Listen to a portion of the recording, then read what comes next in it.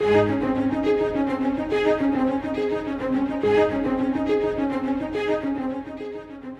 uncertain days, it is important to remember that our world is getting ready to meet God. We are all getting ready to meet Him.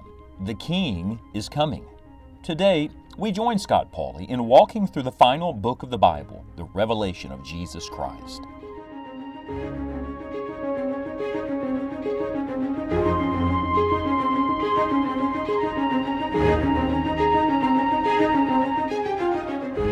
We have now arrived at the last 3 chapters of our Bible. And if you look carefully at Revelation 20, Revelation 21, Revelation 22, each of these chapters starts with the word "and." It is literally a continuous, fast-moving drama. Repeatedly, John says, "I saw, and I saw, and I saw." It is one continuous revelation of the end of time and the beginning of eternity. Now, you'll remember from our last study that the Lord Jesus Christ has returned to earth with His army and has put down the devil in the great battle of Armageddon. So when you come to the beginning of Revelation chapter 20, you're beginning the period known as the millennial reign of Jesus Christ. We'll talk more about that 1,000 years in a future study, but I want to begin today with the first 3 verses because Revelation 20, 1 through 3 concentrates on what God is going to do with the devil. Would you like to know?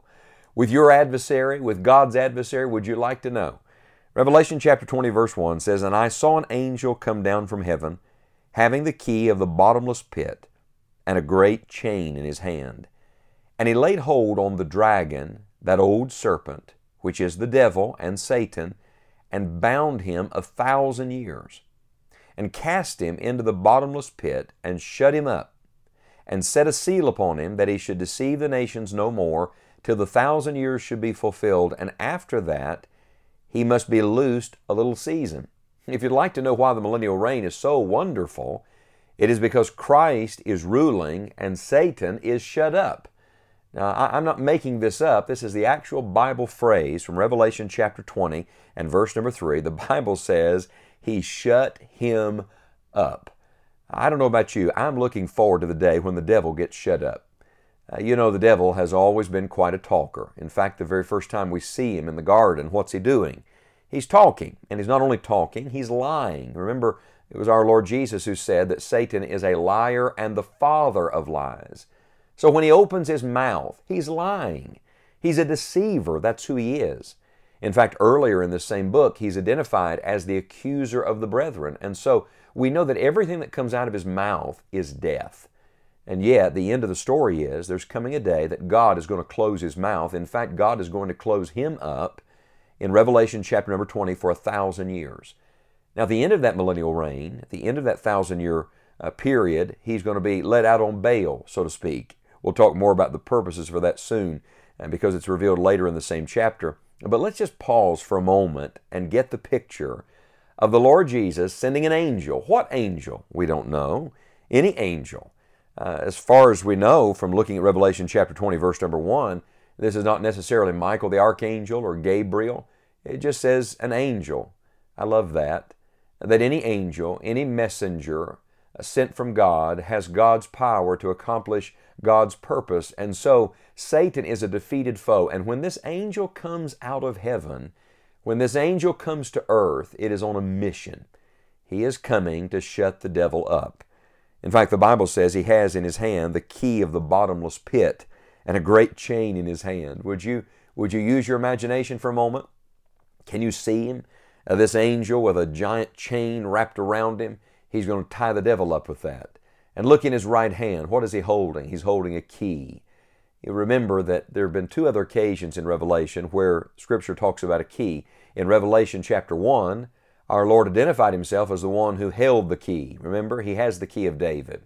He has the key of death, hell, and the grave. And then in Revelation chapter number 9, one of the judgments used the key to open the bottomless pit to let out all of this wickedness on the earth. But now the key is going to open that same prison door, that same jail cell, and instead of letting something out, someone is going to be thrown in. Who's going in? The devil is. The Bible says in verse 2, "And he laid hold on the dragon, that old serpent, which is the devil and Satan, and bound him 1,000 years." And I'd like to concentrate, if I may today, on verse number 2, because for some reason the Holy Spirit takes time to explain to us each of these names and reveals and reminds us something of the character of the devil. He's identified this way: first as the dragon, second as that old serpent, third as the devil, and finally as Satan. Why call him all four of these names or titles? Well, each of them says something about who he is and what he did. First of all, he's the dragon. That's something that's revealed to us throughout the revelation of Jesus Christ. And we've talked about this. This is a reminder of his destructive nature. So watch this. On the day the devil gets shut up, all of his destruction comes to an end. It's halted. On that day, God Almighty, the God of life and the God of love, has the power to stop the death and the hatred. I don't know about you, I sure am looking forward to the day when the devil gets shut up. The dragon is gone. The devourer no more. Then he's referred to as that old serpent. Now that harkens all the way back to Genesis. Do you see how the last book of the Bible brings us full circle? We come back to the garden in our minds, back to the story of Eve and that old serpent. What is this a reminder of? It's a reminder of his lies.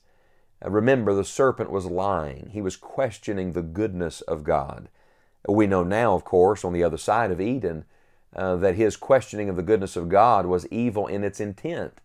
Isn't it interesting and ironic that the very one who wants you to question God's goodness is in fact himself full of evil? And yet on that day, that old serpent is going to be shut up. And then the Bible identifies him here by his name, the devil, capital D. This is a proper name, the devil. The name devil literally means accuser, slanderer. Well, remember, he's the accuser of the brethren. He accuses you to God. He accuses God to you. He accuses you to others and others to you. But there's coming a day that all of that slander, all of that accusation will be stopped. God will say enough, and the devil will be shut up. And then finally, this title, this name, Satan. And it means adversary. It is a reminder that for all that he's done to humankind, for all that he's done to man, Satan is ultimately the adversary of God. He is the Lord's enemy. That's what his name means. And there's coming a day that Satan will be shut up. So listen to it again. The dragon, that old serpent, the devil, and Satan, the Bible says, he's bound 1,000 years. And cast him into the bottomless pit and shut him up. And set a seal upon him that he should deceive the nations no more till the 1,000 years should be fulfilled. And after that he must be loosed a little season. Do you see how even the devil's time is in God's hand?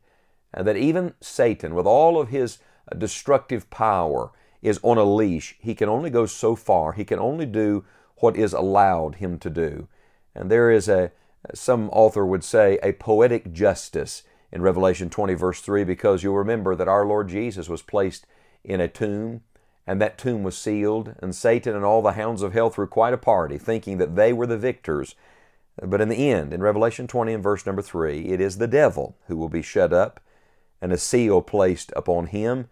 And friends, I want you to know that that victory is sure, and that victory is eternal. Could I encourage you not to listen to the devil today? Maybe he's whispering in your ear right now. I don't know what lie or deception he's saying to you, what questioning of the goodness of God or slander, but don't listen to him.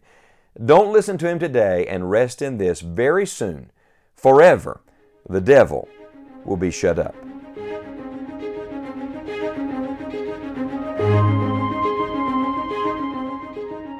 The purpose of all Scripture is to see God.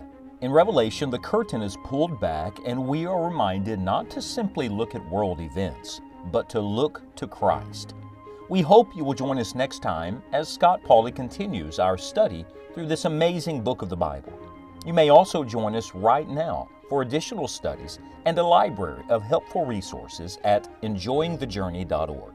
You will find several new features at our online home, and we trust they will be a blessing to you as you walk with God. Plan to visit us each day at enjoyingthejourney.org, and we look forward to returning to Revelation on our next broadcast. Keep your eyes on Christ and look up. The King is coming.